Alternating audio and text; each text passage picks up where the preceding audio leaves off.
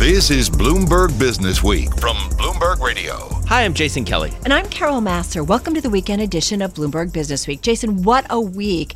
And it really contained so much volatility on so many different fronts, whether you looked at politics, whether you looked at the financial markets, and whether you looked at the global economy. And we're going to get into all of that. We're going to talk about the coronavirus continuing to spread and investors trying to size up government efforts and corporate efforts, honestly, to contain the outbreak and its economic and business impact. Right. So we tapped some of our top editors of the magazine to look at the markets, look at the economy to see their assessment at this point. Also, on the corporate front, Barnes & Noble, man, the next chapter. The new hero of the chain's rags to riches tale, it is a hedge fund. Didn't see that coming. Plus, this week's cover story, what a timely one. It's a sit-down with NEC Director Larry Kudlow. Maybe you know him from television. Yeah. He's become the optimist in chief in this administration. And there's a big question about whether an optimist will make the right call when it comes to economic policies. All right, first we begin with the roller coaster that was those global markets this past week, and former Vice President Joe Biden's campaign continuing to rise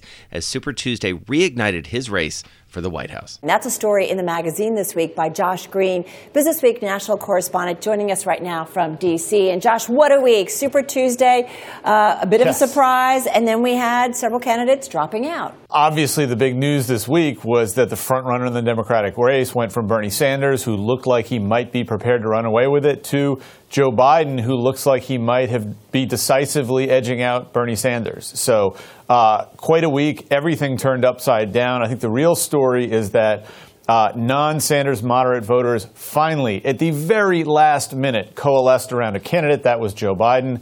I think that makes him the front runner. But as I write in Businessweek this week, he now faces a new and familiar problem that a lot of Democratic strategists are worried about, and that is that he's back in the role Hillary Clinton was 4 years ago, where you have an establishment favorite, you have Bernie Sanders as an insurgent, and it's hard to see how Democrats manage to unify the party. All right, and we also saw Elizabeth Warren and Mike Bloomberg dropping out. Mike Bloomberg, of course, the founder and majority owner of Bloomberg LP. He endorsed Joe Biden. Let's look ahead to these next contests here, Josh, because there's still a lot of delegates out there and some pretty important states just over the next couple weeks.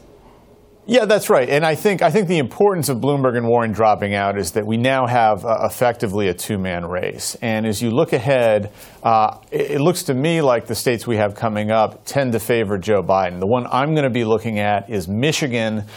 Michigan was the scene of a surprise upset 4 years ago when Bernie Sanders came in, beat Hillary Clinton, caused a lot of excitement and belief among Sanders folks that maybe they actually could knock her off. That didn't end up happening. Since Super Tuesday, the polls that I've seen from Michigan show Biden ahead. So we're really rerunning a test case that we saw 4 years ago. If it turns out that Biden wins in Michigan, especially if he wins big, I think that might be the last blow for Bernie Sanders. Josh Green, thank you so much. Well, Super Tuesday's results and the coronavirus dominated conversations this week about financial markets and the economy. U.S. Congress agreeing to an emergency spending bill after the Fed jumped in with an emergency 0.5 percentage point rate cut that was meant to calm investors and ease financial market conditions. Well, we see how that went. It was a volatile week, to say the least. Let's bring in markets editor Mike Regan and economics editor Peter Coy to make sense of it all. So let's start with that rate cut. You know, Peter, it reminded me,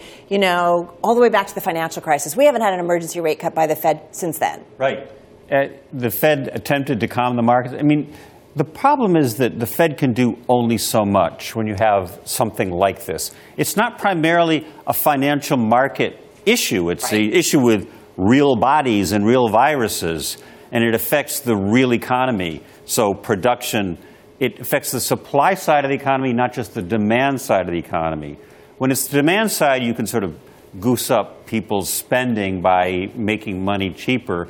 But when it's supply side, when goods aren't being produced because people can't get to work, that's something that monetary policy is not as good at solving. Right. And so is that why the market just sort of wasn't buying it, Mike? Well, I think the one thing you have to realize when you look at a week like this in markets is that once you introduce that sort of volatility into the market, when you have that steep of a drop over such a short time, it tends to create both up and downward volatility. In other words, a big move down one day and then a big move back up the next day and then back down. And the example I've been using a lot is the 2011 episode when the U.S. lost its AAA credit rating. Mm-hmm. You saw these massive 3-4% moves up one day, back down the next day, back up. And it goes to, talk about how computerized the equity market has become and how traders in those sort of algorithmic programs are really reacting to signals in the market. And they're very good at pattern recognition. They know when you see a big drop like this that there's bound to be a bounce. It's not going to last. So it all sort of creates this situation where a lot of money's on one side of the boat one day, the other side of the boat the next day, and back and forth. And I think that given all the other news flow sort of causing it to go one way or the other, that issue, though, really explains the suddenness and the massiveness of the back and forth movements. Well, and I think it's safe to say that folks were saying the market was overvalued, the equity market, they were looking for an excuse to sell. Having said that, I feel like Peter Coy, there were two different stories being told. The bond market was telling one story prior to, even the concerns about the virus. Equity markets, as they kept going higher and higher, were telling another one. And then this week we had, the 10-year go below 1%. I mean, that's a significant move. The 10-year yield going below 1%, we're starting to feel like Europe here. Europe has had negative rates, nominal rates, and now the U.S. is coming down towards the zero low around even out to 10 years. And what this means is that there's not much room left for the Fed to act. Right. It's already spent a lot of its ammunition. Because the Fed, unlike the ECB and the Bank of Japan, has kind of been pretty clear that it doesn't intend ever to let the nominal rates at either the short end or the long end go below zero. That means we're close to doing about as much as they can do on the rate itself. So that's economics editor Peter Coy, along with our markets editor, Mike Regan. I got to vote for you. All right, so this is one of those conversations. Love talking to all our guests, but this is one where you and I look at the rundown and we're like, "Ooh, I can't wait for this." Chris Liu back with us, senior fellow at the University of Virginia Miller Center, also former Deputy Secretary of Labor under President Obama. He joins us on the phone from Seaville, Charlottesville, Virginia. Let's start with, you've been through a few of these. What did you see that was new and different on Super Tuesday? Well, I will tell you, that was a surprise to me as well. You would have said, look, and the conventional wisdom was Bernie Sanders was, clearly the front runner, and the only question is how much of a delegate lead he was able to rack up on Super Tuesday. So I think this is for those of us that spend our time in politics, this Biden comeback is just stunning. Right, but it ain't over yet, right? Because we still have... Oh, absolutely not. Yeah. So walk us through that. What's great about you is we were kidding, earlier that you're someone who's been in the room when a lot of things happen. What are the conversations that's going on, at these parties behind the scenes? And also, what kind of pressure is coming from the Democratic Party overall? Because their end game is beating President Trump. And I don't think at this point, with anyone who's still left in the race, that any party leader can tell them that they should stand or go out. I mean, when people like to criticize the party establishment, there really is no party establishment anymore, particularly in a day and age where people can raise their own money online and raise large chunks of money. So, this is going to go on for a while. Obviously, a lot of delegates were selected, but I always remind people, April, May, June, more delegates are awarded those 3 months. And even just in the next couple of weeks, we've got Michigan, Missouri, Washington State next Tuesday. On the 17th, we got Arizona, Florida, Illinois, Ohio. So this is going to go on. We literally have a Super Tuesday almost every Tuesday for the next month. So I think, and again, with the two front runners, Biden and Sanders, I think they're just going to continue to slog it out, the way that my former boss, Barack Obama, did with Hillary Clinton through a good chunk of 2008. So let's talk about some compare and contrast here, Chris, because, you look at that race, and obviously there were some differences between Obama and Clinton. There were clearly some differences between Clinton and Sanders. And there are echoes of that right now in terms of establishment versus insurgent. How, as someone who knows the Democratic Party as well as you do, how do you assess that, sort of together with the rest of the party? On one hand, when everyone tells me, boy, this has been such an ugly race, hey, go back and look at 2008. I mean, the Obama people called Clinton a racist. She called us a sexist. She said, you'll remember, she said her big theme was Obama was not qualified, and ran this kind of 3 a.m. ad, who would you want answering the phone at 3 a.m.? So it got really nasty. The difference, though, was that ideologically, the two of them were not that far apart. Right. While one was probably slightly more establishment, they were both fairly establishment people. I think here you have a greater ideological difference between Sanders and Biden. But the truth of the matter is, even on something like health care, I think even Bernie Sanders would probably concede that Medicare for all isn't happening, in the next 4 to 8 years. And that, we as a country have to sort of move incrementally in that direction, the public option being, kind of a important first step on that. So I think you can even find ways to bridge some of these differences, but they are certainly more significant than in previous years. Chris Liu is with us. He's former Deputy Secretary of Labor under the Obama administration, senior fellow today at the University of Virginia Miller Center, on the phone from Charlottesville, Virginia. So, Chris, you're probably hearing about it. I mean, lots of headlines continuing to pour out from the corporate community about how the virus is impacting them. You wrote about it. You said the coronavirus is bad. Trump could make it worse. Crisis management does not seem to have been at its best in terms of the U.S. and how they're handling this. Yeah, I think that's a fair statement. For the president to get his arms around this, he's going to have to manage in a much different way than he has over the 3 years. He's going to have to rely on government experts. He's going to have to make decisions based on science and facts, and he's going to have to be willing to hear hard news and then deliver it to the American people. And unfortunately, you kind of see he likes to kind of use happy talk to talk about where we are, and there certainly are good things, or it's not as. I don't want to say it's as bad because I'm not sure we really know what it is. But even on a simple statement of when we're going to have a vaccine, he's contradicting his own government experts on that topic, and that's just not helpful at this time. Yeah, and so, let's dig into that a little bit, because that does seem to be part of the problem here, is everybody not being on the same page. You've been in a lot of these rooms. Yeah. Who does that fall to? I mean, is that ultimately falling to the president, or is there some part of the administration sort of bureaucracy, be it the chief of staff or someone else, who essentially says, look, folks, here's the script, essentially. Here are our talking points. I mean, this is not that complicated. No, and in the first term of the Obama administration, I managed his cabinet, and we had to deal with a bunch of these crises. We had H1N1 in 2009. We had obviously the Gulf Coast oil spill in 2010, Hurricane Sandy in 2012. So we had an experienced team of people. We had stability, and we had practiced on this. I mean, unfortunately, we went through many of these incidents. And yes, obviously you want to coordinate the message, so I get that. But some of the news accounts that are coming out are troubling, that military officials as well as health officials are afraid of telling the president the truth because he doesn't want to hear it. And that's unfortunate. And so, the president needs to hear bad news, and I think, frankly, he's a little too concerned about what this might do for not even the economy, but really what it does for the stock market, which he then takes as a proxy for the economy, and then he views that as a proxy for his reelection. And if he just simply buckled down and focused on public health, ultimately that does the most to help his reelection prospect. There are certain things you can plan for, and then there are things you cannot. So give us kind of a smart understanding of that. The thing that's going to hit you is the unexpected thing. I don't think in April of 2010 we could have anticipated there'd be an oil spill in the middle of the Gulf of Mexico.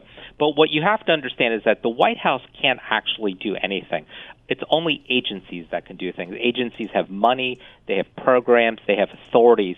And you first of all have to have a competent, stable group of leadership running your agencies who understand all the levers that you can push and pull. And unfortunately, this has been a cabinet that's had a huge amount of turnover. So then you need those people who know how to run their agencies. That's Chris Liu, former Deputy Secretary of Labor under the Obama administration. He's now a senior fellow at the University of Virginia Miller Center. And Jason, you and I love talking with him because, as you said earlier, he has been in the room when so much has happened and understands the workings of inside an administration. Well, and as we heard from him, he was involved in crisis response in the administration. He's worked across all three branches of government and, let's not forget, also a superdelegate. Yeah. So he knows his politics as well. Activists out in full force this year, especially the hedge fund Elliott Management, which is involved in two well-known companies. One of the companies making news this week, another, Jason, of course, is a feature story in the magazine this week. Well, and the news this week, a scoop by Bloomberg, a scoop by the guy who's sitting with us here in New York City, part of the team, got the stock moving, got a lot of people talking, including probably, I think it's safe to say, Jack Dorsey. No doubt. Scott DeVoe here with us in New York. What's going on at Twitter? Well, Elliott's taken a stake, obviously, and we broke the story on Friday night, essentially, that they've taken a stake, nominated 4 directors, and now want to push Jack Dorsey out of the CEO role. Okay. So wow. Yeah. I mean, that's a big headline and certainly stopped a lot of people in their tracks. What's the case? Well, the case is pretty simple, and I think it's something that's been made a few times, is that Jack he's one of the only people in the world to run 2 gigantic publicly traded companies. Right. He runs Square. He also runs Twitter. And, late last year he said that he also wanted to spend up to 6 months a year working in Africa. And so I think the argument is clear in that, he has a lot of things going on. Obviously, he has some divided loyalties between the 2 companies, and that Twitter is something that needs a full-time CEO. Particularly now we're going to major events like the U.S. election, Summer Olympics. We've got the coronavirus going on. And while those are really great for, tweet activity, what they do also is create Twitter users and advertisers. So what does Elliott want? I mean, they've amassed, about $1 billion position in shares of Twitter. It's a little bit more than – a bit more? Yeah, than $1 billion, yeah. So what do they want specifically? Do they want Dorsey out? No doubt about it? Yeah. I mean, that's the simplicity of this argument is that – And that's why I think it resonated with so many people around it is that it's a singular argument. Right. You need a CEO that will run this company.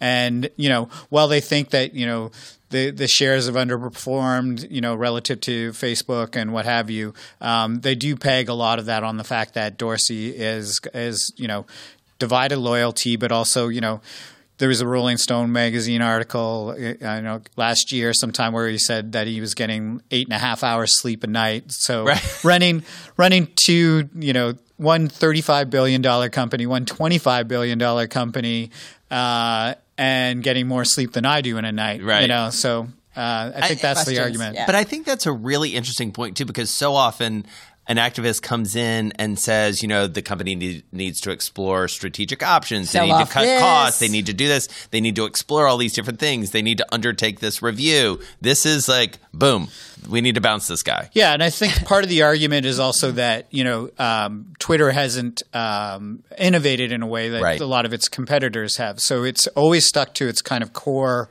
model and core platform, whereas Snap or Instagram, even TikTok seem to be more innovative and creating more consumer-friendly products. All right. So meanwhile, down in Union Square, not far from where we are, kind of ground zero to some extent of what's going on with Barnes & Noble, also involving Elliott Management. Goodness gracious. They've been busy. Yeah, so you'll recall last year, Elliott, through its private equity arm, acquired Barnes & Noble. And, they didn't do a whole bunch of change in the lead up to the holidays because they didn't want to mess with sales at all. But now that we're in the new year, are starting to implement all these changes into the Barnes & Noble chains. So that's what we're hooking this story on that's in Businessweek this week. Well, and let's just take a step back because before we get into kind of where Barnes & Noble may be going in the future and who may be instrumental in determining where it goes, remind us. I mean, Barnes & Noble was the behemoth when it came to selling books before Amazon. Yeah, you've got mail, right? Like that was Totally. That was the Love that movie. That when as soon as you become famous and they make like a fictionalized version of your business, Fox's Books, right? Fox's Books. That's right. And so that was at the peak of what Barnes and Noble was. It was we say it in the story. It was like the socialization of a Starbucks with the sales tactics of a dealership, a bargain basement dealership. And so when Barnes and Noble was like coming up in the 90s, early 2000s, they were the big kid on the street, right? And they had, they were pushing all these independent stores and all of these smaller chains out of the way. And then, of course, we know what happened then. Amazon started selling books, right? And the e-reader started to come, and all these challenges ended up beating up Barnes & Noble, right, in the same way Barnes & Noble was beating up on everybody else. And that's Scott DeVoe all over the activism beat here at Bloomberg, and that's really taken him into some of the biggest and best known companies, be it Twitter or in this case, and that's taken him inside some of the world's best-known companies. Twitter, obviously, in the news this week. But Barnes & Noble, that's a story I didn't fully understand until I read this piece. Well, I think Scott makes a really good point when we sat down and talked with him. And he says, Elliott has about $40 billion to deploy. So when they're going to do it, it's not going to be small, unknown companies. It's going to be those household names, those company names that we know. And that's exactly what they're doing. And another company very much in the news that Elliott has its eye on is SoftBank. It has been a week where, once again, the coronavirus dominated conversations about financial markets and the economy. It's also been a week, Jason, where the Fed jumped in with an emergency 0.5 percentage point rate cut to calm investors and financial market conditions. Through it all, President Trump's chief economic voice, well, he was pretty optimistic. I thought you were just going to stop with "it's been a week" because I feel like we can say that just about every week, but this one was a doozy. Sean Donnan joins us from Washington. He was in the room where it at happened. A key moment, the room where it happened, as they say, with the aforementioned economic advisor. That, of course, is Larry Kudlow. Take us there. Tuesday morning. It's all happening, Sean.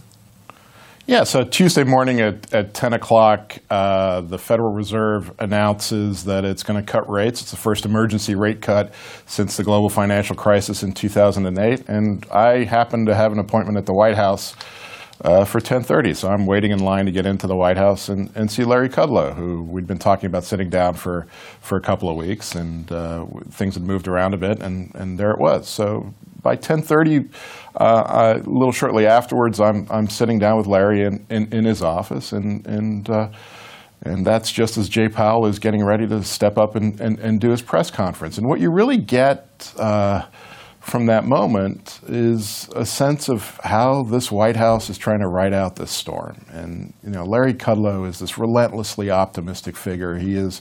We all know him from CNBC, from his TV shows. We all know him from the way he trots out at the White House pretty much daily to try and talk up the economy, talk up markets, and so on. And he has this office in the West Wing, which feels like you're stepping into an old school gentleman's club. He sits at the end of a dining table there. There's no computer or TV in his office. It's an old-fashioned pile of papers, printed out emails on the desk in front of him. And he's there looking out at the world's largest economy and what's happening in markets. And they may be crashing, and they did on that Tuesday. But Larry was there, the relentless optimist, seeing through all of this. And that tells you a lot about this White House and whether they're in denial or whether they simply are refuse to be swayed in their optimism, whether that's President Trump's message that he's taking into the election or whatever. But boy, they're sticking to it. Well, Sean, I love your story because you also get into the background of Kudlow, and we can go there in a moment. But what I do wonder is, you have a head, this is the president's chief economic guy, right? And so you have an individual who runs something, but often has support staff and he's taking cues from different things. But it was interesting to hear no computer, just emails. Like I do wonder where Kudlow takes his cues from. Is it, I don't know, where is it? Is it the president? Where does he get kind of the information to kind of help make his decisions or guide the president to make economic decisions? So Kudlow has a staff. He's at the head of the National Economic Council, which has a staff of policy wonks, and they certainly give him advice. He's also talking to people in the markets and in business a lot, and he's spending a lot of time with the president.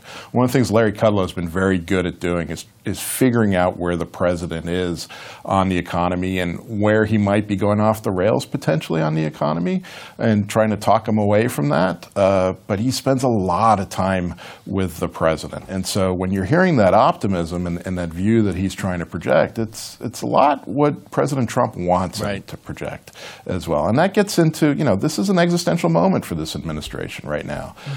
They are running on the back of what has been a pretty robust economy that is facing the first real crisis on the economic side of his presidency. Well, and Sean, history, both immediately and longer term, will talk a lot about this president's advisors and specifically the advisors in that role. Let's get into some of the policies where Larry Kudlow has disagreed with the president, has tried to sway the president, maybe to a more successful extent than his predecessor, or certainly it feels like he has navigated the president maybe a little bit better than Gary Cohn did. I think that's right. I think it's worth remembering that Larry Kudlow, and he said this to me the other day, remains a free trader. He does not like tariffs, but that he got this job on the back of Gary Cohn resigning over tariffs, over the steel tariffs that the president introduced in March 2018 when Gary Cohn lost an enormous policy battle inside the White House, got outmaneuvered by Wilbur Ross and Peter Navarro. And Larry Kudlow came in knowing that the president had this trade policy that was at odds with his own worldview. And he's tried very hard over the 2 years since, and it's been almost exactly 2 years that he's been in the job, to try and press the president in a different way and in a quieter way. I think the view inside the White House was that Gary Cohn was a real infighter. No one sees Larry Kudlow as a guy who's very political in terms of, or aggressively political in debates. He makes his view known, but he's much more nuanced in how he gets it across. And I think that is a view that has worked with Trump much better. There's two key moments really that Larry Kudlow has won the debate on. And the first of them is with China and the trade wars. Larry was pretty instrumental in convincing Trump to embrace the idea of a smaller deal, of a phase one deal, to try and get to a truce in the trade wars and reduce the tensions. And that started really back last summer when things were really melting down in the markets again, and when President Trump was minded to escalate. Larry kind of talked him off the ledge there. The second thing, and it also came last summer, was when the president around the same time was getting increasingly concerned about the strong dollar. And there was a serious conversation going on inside the White House about possibly intervening in currency markets to try and weaken the dollar. Now, Larry Kudlow, for decades now, has advocated his view of king dollar, that a strong dollar is actually a sign of strength for the U.S. economy and should be embraced. And that is at odds completely with President Trump's view.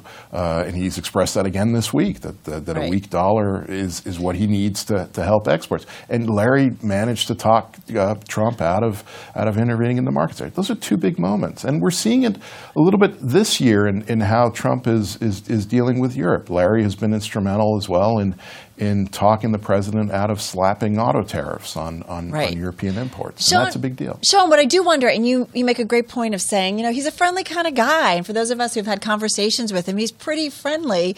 When you're talking to him and he calls people friend and pal, he's an optimist. But I do wonder in this time where we're trying to figure out what the coronavirus means for the U.S. economy, there's criticism of the administration in handling it. And maybe we don't know the extent of the virus yet in the United States. You had the Fed do the emergency rate cut. It felt like we're in a pretty tough situation in terms of the U.S. economy. What's his track record, on catching economic cycles? And will his optimism potentially make, a misguided step when it comes to guiding U.S. policy, economic policy? Look, and that is absolutely the fundamental question here is whether Larry Kudlow's optimism is actually going to cloud his judgment in some way. We are at a key moment. You got to get the calls right here. And Larry in the past hasn't gotten all the calls right. Back in December 2007, he was poo-pooing any talk of a recession. We know now that is exactly when the recession that turned into the Great Recession as a result of the global financial crisis was getting underway. He acknowledges that, but he has this relentless optimism. Part of it is political messaging. There's no doubt that the president wants to be in a place where he's talking up the economy, not talking down the economy. But you can't escape the fact that this week the Federal Reserve, for the first time since 2008, went with an emergency rate cut. This was not a scheduled meeting that they were moving at. This was a response to a crisis that they saw in the economy. And the White House was refusing to embrace the idea of a fiscal plan at the same time. And Larry's saying all through this, even as this is happening, literally in that hour that this is happening with the Federal Reserve, that he thinks everything's fine in the U.S. economy. That's Sean Donnan, who covers all things trade and globalization for us here at Bloomberg News. Jason, what I love about this story, that's kind of what I love about journalism, you're working on a story, which is what Sean was doing, trying to get an interview with Larry Kudlow, and it finally came to fruition this week. And on a day when we had that emergency rate cut by the Federal Reserve, a press conference by Jay Powell. And so this was the guy you want to talk to about where we're going in the U.S. economy. It's a great read. We got to get back to the financial markets. We sat down with Suzanne Woolley from our Bloomberg Wealth team. As markets faced a wild week, she discussed why now is not the time to buy the dip. In the midst of such volatility is not a great time to rethink your asset allocation. It's really hard at a time like now to sort of sit on your hands and stick with like a well-thought asset allocation that you have, or if your 401k is well spread out between stocks and bonds. Being impulsive now can be dangerous. And buying on the dip sounds good because we've had 11 years of a bull market, and a lot of people have cash on the sidelines. They've kind of been waiting to jump in. So is now the time. But it's so funny when you say that, because there was a fun story last week, was it Mike Regan, about all the metaphors, climbing a wall of worry. But it is like we're at that. Falling knife. Yeah, exactly. Like we're at that point where there's so much volatility. It's like, okay, so what does this mean? And we're all using these metaphors. Right. And we have no clarity. I mean, there's just no visibility into much. So buying the dip now seems a little more like market timing. And as we all know, bad idea. Bad idea. Fool's errand is what they always, call it, because partially when you get out, that's one decision. Okay. The harder decision often is to get back in. Right. And a lot of people who sort of got out in the last downturn didn't get back in soon enough. Well, and you make such a great point. I mean, this was a number that really stopped me cold. When you go back to March 9th, 2009 through February 21st, the S&P had a price gain of 393%, 393. Right. And so when you think about a 10% or even more sort of dip in that context, suddenly the math is a lot different. It's almost like you have to put up sticky notes. Yeah. That'll like keep it in context, have some perspective. I'm good with those. Because 10% in this context, I don't want to talk like a market timer, but it's not very much. Yeah. Well, it's funny though, Susan, I've been thinking a lot about this though, because I often with a lot of our guests on air talk about, also capital preservation, right? And there is a point where I do wonder, have we made, whether it was last year in the 20%, when we have a strong market, do you kind of pull back a little bit and just say, I'm good with this, and then do you wait for when and take some money off the table? Correct, right, and or be a little bit more conservative and wait for valuations to come back down, because I think I hear what you say from the financial crisis, but people saw their investments cut in half because of the financial crisis. True. So you have to kind of balance that out, right? Yes, definitely. I mean, it all depends on your time horizon, right? And if you have how much cash you have saved, because if you're planning to retire in a couple of years and you really haven't put enough away, you don't want to be having to sell stocks into a downturn. Right. So in that situation, you may want to pull back a bit, and maybe in your 401k, there are stable value funds that, are reasonable. Right. Not anything like equity long-term returns, but safer. Right.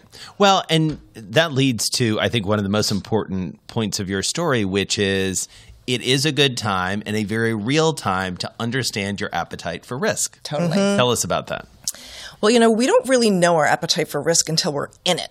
And after 11 years of a bull market, there are a lot of people, especially younger investors, who don't know what it feels like to see such a swift decline, and sort of most of us actually think we have more risk tolerance than we do. Yeah. We overestimate it. So now is a good time to sit back and think like, how did that make me feel? Yeah. Did it make me feel panicky?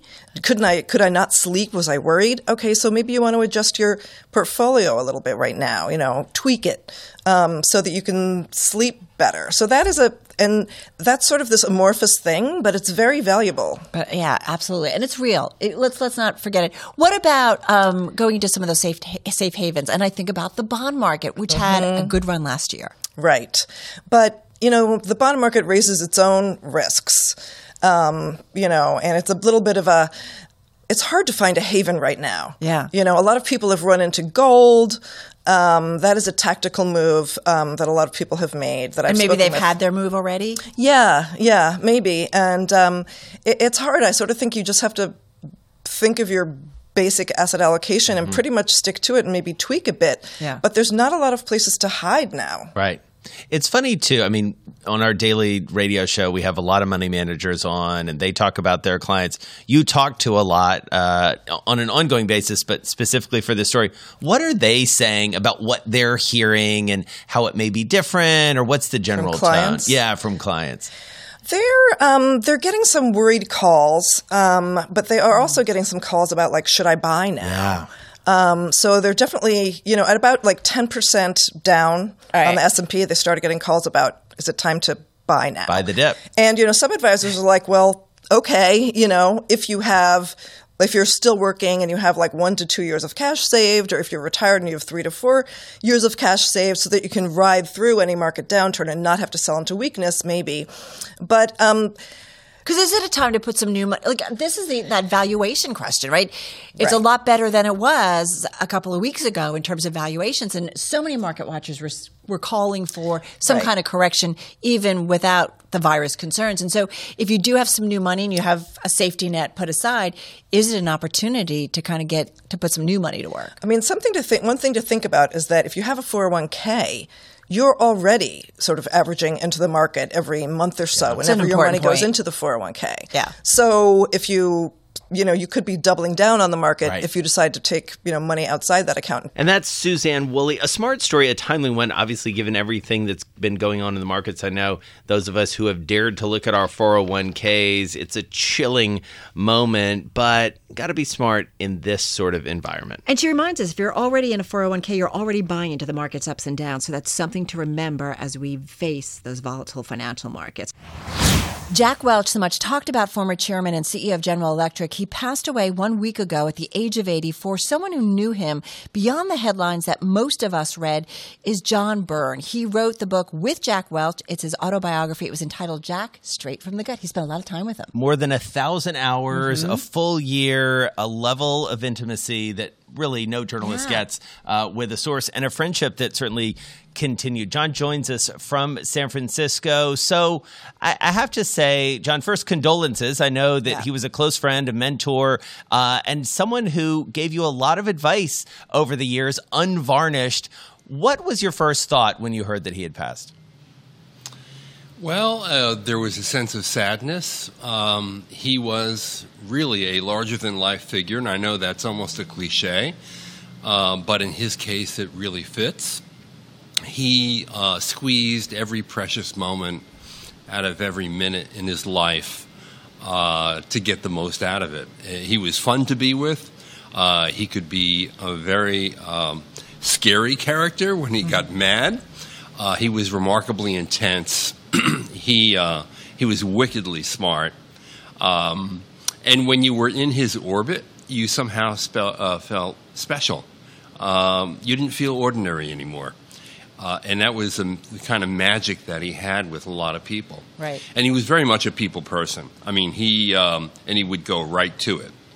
Well, so wherever there was something that he could provoke, he would provoke it. Before you wrote the book with him in, I think, 2001, you actually first got to know him back in 1998, and you wrote a story for Bloomberg, or what was Businessweek at that time. It became the longest cover story in the magazine's history. Take us back. That was in 1998. What was your first impression of him? What was the first time you met him and sat with him? Do you remember that? Sure. Well, contrary to what people think, he never sought the limelight. The limelight sought him. And it was difficult for him to actually sit down with a journalist. It took me a year to gain access to do that cover story. But once he opened the door, he completely opened the door. I spent 4 months. I interviewed well over 50 executives in the company. I traveled all over the country to different divisions, and I interviewed him multiple times.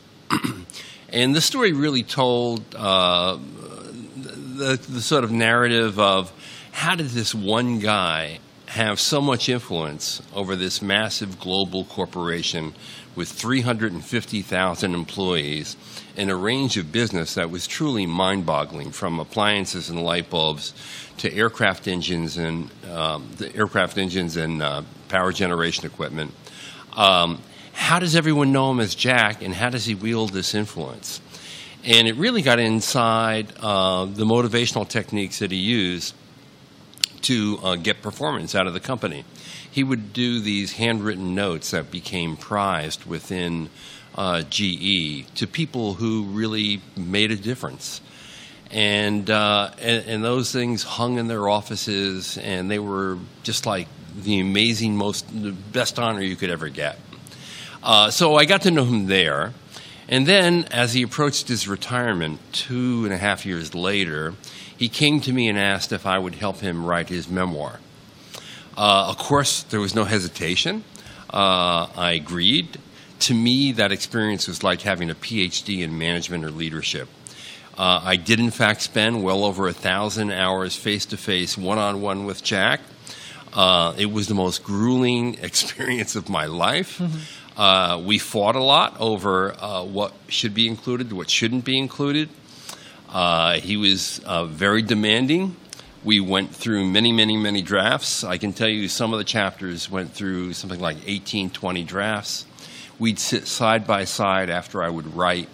And to make the manuscript his own, he would go over every paragraph, every sentence, every word. We'd fight over commas and dashes. Sometimes the changes in the manuscript would be so extensive. So one time, after scribbling all these notes all over the pages, he turned to me, grabbed my arm, looked me in the eye, and said, "You're going to mess this up, aren't you?" He used a more colorful word than mess it up, okay? But that was Jack. Yeah. And so what did you learn about him in that process, about him as a human? Because, again, the intimacy that you gain over that many hours and over telling someone's life story in that level of detail, what did you learn about him? Well, I learned that one of the remarkable characteristics that he had was his love for people. And while he could be incredibly tough on people, literally beat them up, he also just as easily could come over to them, wrap his arms around them, and tell them in the most genuine way possible, "I love you." And that meant a lot to people. And he rewarded people incredibly generously. You know, we often think in Silicon Valley, and I'm here in the Bay Area, that these companies are very generous and buy a lot of talent with stock options. Well, you know, Jack used stock options very effectively in a big conglomerate, made tens of thousands of people millionaires as a result. So if you performed and really did well by the company, you did well by yourself, because he made sure that you were generously awarded for your work. That's John Byrne, who wrote with Jack Welch's autobiography. It was entitled Jack Straight from the Gut. That book selling more than 10 million copies worldwide. But it's great to sit down and spend time with someone who spent so much time with Jack Welch and got to talk with him and see him not only as a CEO, but just as an individual. Yeah, as a human being. And he tells some great stories about everything that Jack was. A complicated guy, obviously, a legacy that will continue to be picked apart, but a very human look for sure. And let's not forget, Jason, that's our Bloomberg Businessweek Extra podcast. We talked with John Byrne for a long time, so be sure to check that out. Here comes Speed Racer.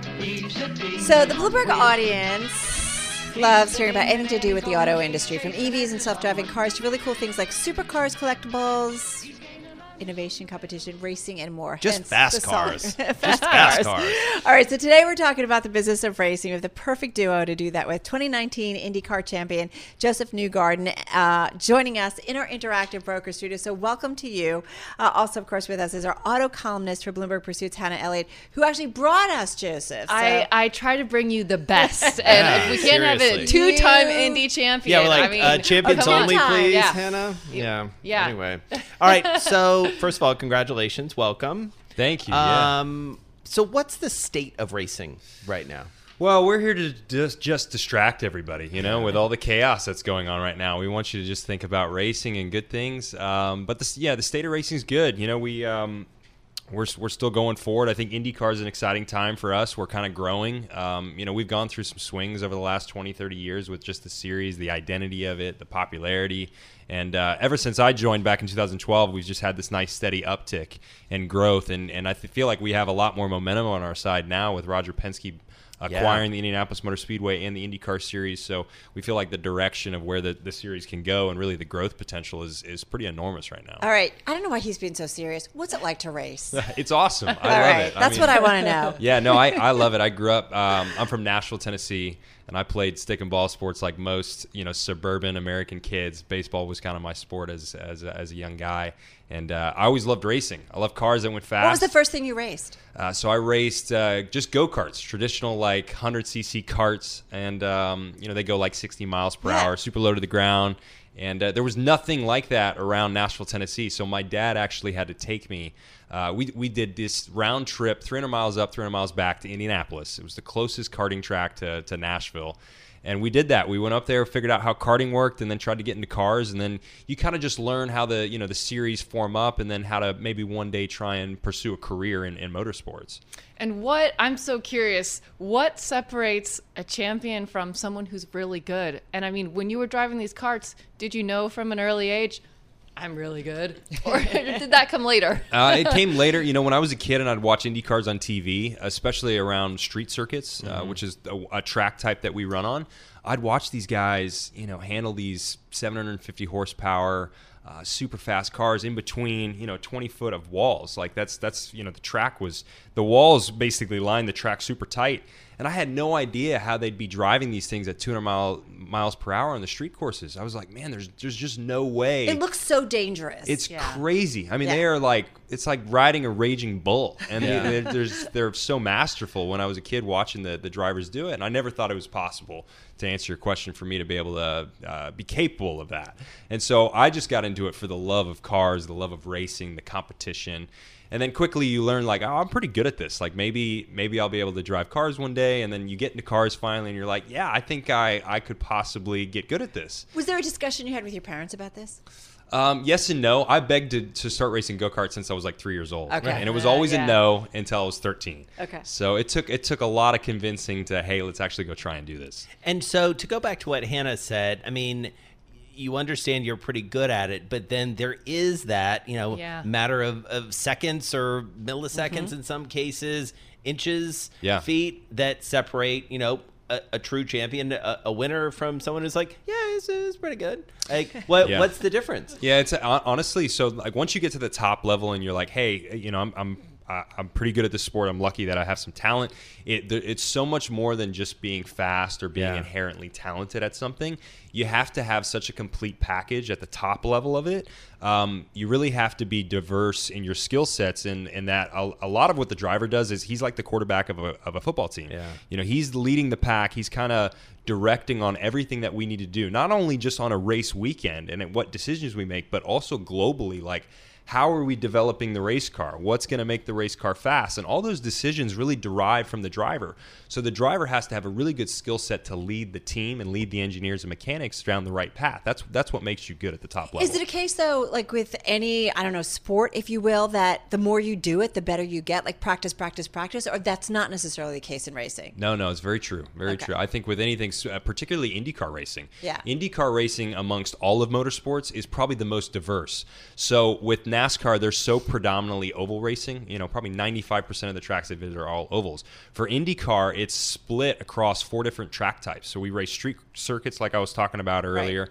They are all so completely different that if you're not good at all of them, you're never going to win a championship. Right. So the diversity that it requires to be good in IndyCar is pretty cool. That's IndyCar champion Joseph Newgarden and Bloomberg's Hannah Elliott. And I have to say, the only challenge of listening to this on the radio or podcast, Carol, you don't see exactly how handsome Joseph Newgarden is. I gotta Google say, him. He really is, but so articulate as well. We had a fun conversation. It was not just about what it's like to get into a race car, although he did talk about that, but also talking about the broader industry, what's going on with self-driving cars and EVs. It was a great, fun conversation. Yeah, definitely keep an eye on him. A buffet of incredible stories about the lovely Kate Crater, from the year of the Noodle to opening a restaurant to simply winging it. And by winging it, we mean chicken wings. I think you just gave her a new nickname. It's called Hot Sauce, which I love. We call her Kate Crater, Katie K. I'm not saying anything. But you did not call her that. I'm just saying. All right, Kate Crater's here with us in New York City. Great to see you. So good to see you. All right, I said to Chris Rouser, who edits Pursuits, I ran into him in the building this week, and I said, "You're the Noodle. I'm 100% in." Yay! And he told me a little bit of the backstory. And you talk about this in the story. Every year could be the year of the Noodle, but 2020 really is. Tell us why. 2020 really is the year of the Noodle. And I do think like every year people find a dish to fall in love with. For those who go to Maria, there was that crazy octopus and bone marrow fusilli several years ago. Yeah. Mamafuku ramen has a lot of followers. But this year, chefs are taking the noodle. The ones who are already experts are going in new directions. And then some who have not been crafting noodles have found or have gotten religion and are like, now we're going to start making some noodles. So what are the new directions? Is it just a different shape, or is it a lot of different things? It's a lot of different things, actually. Another thing that's fantastic about it is that I think traditionally, or at least I do in New York, I mostly think of noodles as Italian, but it's awesome. I mean, not that I don't love ramen, but now it's going in so many different directions. For instance, there's this really popular restaurant called Cote, which is a Korean steakhouse. And they, after Parasite won an Academy Award, they introduced a dish that, I don't want to, no spoiler alerts, but chapagari plays a role in this movie. And so they started doing a late night special, and it's made with really good instant noodles, better than ramen noodles for sure. And they put their fantastic steak in it, and they sell out every night. I have to say, when I saw Parasite, I will not give anything away about the movie either, but when I saw that in the movie, I thought, I would 100% eat that. You would call ahead to get some. I would call ahead to get that. Let's take a step back, because you know so much about food and restaurants and culture and the intersection of all those things. Why do we love noodles so much? Well, you know what? There's something satisfying. It's not something. They are satisfaction. I think they come in bowls. You slurp them. They're comfort. You probably have a childhood memory of them wherever in the world you come from. A bowl of them. They're so simple. They can be doused with butter, or they can get really elaborate. And they scratch the itch, whether you have it or not. It will always be like someone, putting their arm around you. Yeah. For years, for my baby brother for lunch, I would make I'd boil some noodles, and then with butter. That was our lunch. Yeah. Delicious, but right? There's something comforting about elemental. I mean, I think there's something about the elemental quality of it, and you can certainly find it in a burger or something like that, but there's something about noodles that come too warm, the texture of them, you bite into them, the chew. Now I'm hungry. Well, and the simplicity of it, ultimately. I mean, sort of what you're getting toward, and you are as well, Kate, this notion that, even when you're just starting out, either as a teenager or certainly when you're in college, there's that notion of all right, well, you can at least make some pasta. I can do this. Right? No, exactly. Yeah. How many noodles? Noodles have saved college students for decades, centuries. What happened though to, I feel the pushback against carbs? Mm-hmm. But yet there's all these noodles. I think that's something that's actually fantastic about this, that they're so, we can talk about chickpea pasta, and that's of course having a moment too, but it hasn't pushed conventional pasta off the stage. Conventional pasta is we are here, and so many different guys, as we were saying, this guy, I don't know if you guys know Apudo ramen, but it's legendary. It's where people wait hours to have a bowl of ramen, and the guy, the chef, has opened his own place in Brooklyn now on Smith Street. It's called something, I can't pronounce the first word of it, but it's like Botan. Kizaki Botan. Just Google it, everyone. Yeah, okay, Google you'll figure it out. And he's doing these, like, he's inspired by New York culture, so he's making some broths with steak bones, with like major steak bones, because he loves the steakhouse culture. And he's making another one. He's using an espresso machine to blend the broth because he likes our coffee house culture here. That sounds crazy. So smart. That's really good. So what's the noodle dance? The noodle dance, I'm not going to recreate it here, so you might have to go to Flushing to Heidi Lau. But it's a fantastically popular chain in Asia that opened its first outpost here on the East Coast. And they do crazy things, like they'll give you a hand massage because the lines are so long, it's so popular. They offer snacks. They give you a hand massage. But the best thing, which you guys actually have to go and take a video of, is if you order these hand-pulled noodles, which is a fantastic thing just to watch a video of. Someone comes up to your table with like this rope of dough and starts like stretching it out behind your back in front of you, like it's crazy. With like, and he hits like play on the boombox, and so like there's music, it's a party, it's wonderful. Well, and it feels like, and you alluded to this at the top of the conversation, even places where you would expect to have pasta are taking it to a new level. Let's talk about a restaurant. We've all been there. That their pasta is unbelievable. Their noodles are unbelievable. Resdora, it's one of the hottest restaurants in Manhattan. I got to eat there with you. What are they up to? That was the best night. But yeah, no, Resdora, so he does. So this guy, Stefano Secchi, the chef, worked with Massimo Bottura, who has been ranked the best, who's the chef owner of one of the best restaurants in the whole wide world in Italy, so he knows his pasta. But recently he started making a double stuffed tortellini called doppio tortelloni, and it's got like 2 compartments, so better than 1, 2. So for instance, for the spring, he's doing like a Parmigiano. One compartment will have Parmigiano in it, and the other will have prosciutto, and then it gets like a spring pea sauce because spring is coming, and it's really it's wonderful. Like it's a great way. It's like showing off. You know, it's someone who has like a black belt in pasta, stepping up and being like, "Look at what I can do." It's like, oh, cool! You can fill that with something. I can fill this with 2 things in separate chambers. So you know, I'm not sweating it Mic either. drop, see ya. Yeah, exactly. What's great about that place is I've never felt so satiated, but yet I didn't feel full coming out. I just was like in heaven. Like my taste buds were just, whoa. All right. So speaking of restaurants, you have a great flow chart essentially in the magazine this week that you put together. And it just says very simply, so you want to open a restaurant, ... Walk us through, how do you even put something like this together? Wait, you did this with Steven Starr? Yeah. So Steven Starr is the hottest restaurateur in the country. Like he's the hit maker. He's the guy behind so many popular restaurants here on the East Coast, from Le Diplomat, where everybody hangs out in D.C. Yep. He reopened Pastis here, which is like the hottest dining room. He did Le Cuckoo a couple years ago, and he also did a Bloomberg favorite, Budokan. Bloomberg crowd favorite. So he knows how to open successful restaurants up and down the spectrum. Yeah. He's fantastic. He has 41 restaurants now. And so we asked him, we thought it was a good moment to ask him, like, what do you look for in a restaurant? Like, how do you always go big? Do you sometimes go small spaces? Do you go concept first? Do you line up a chef first?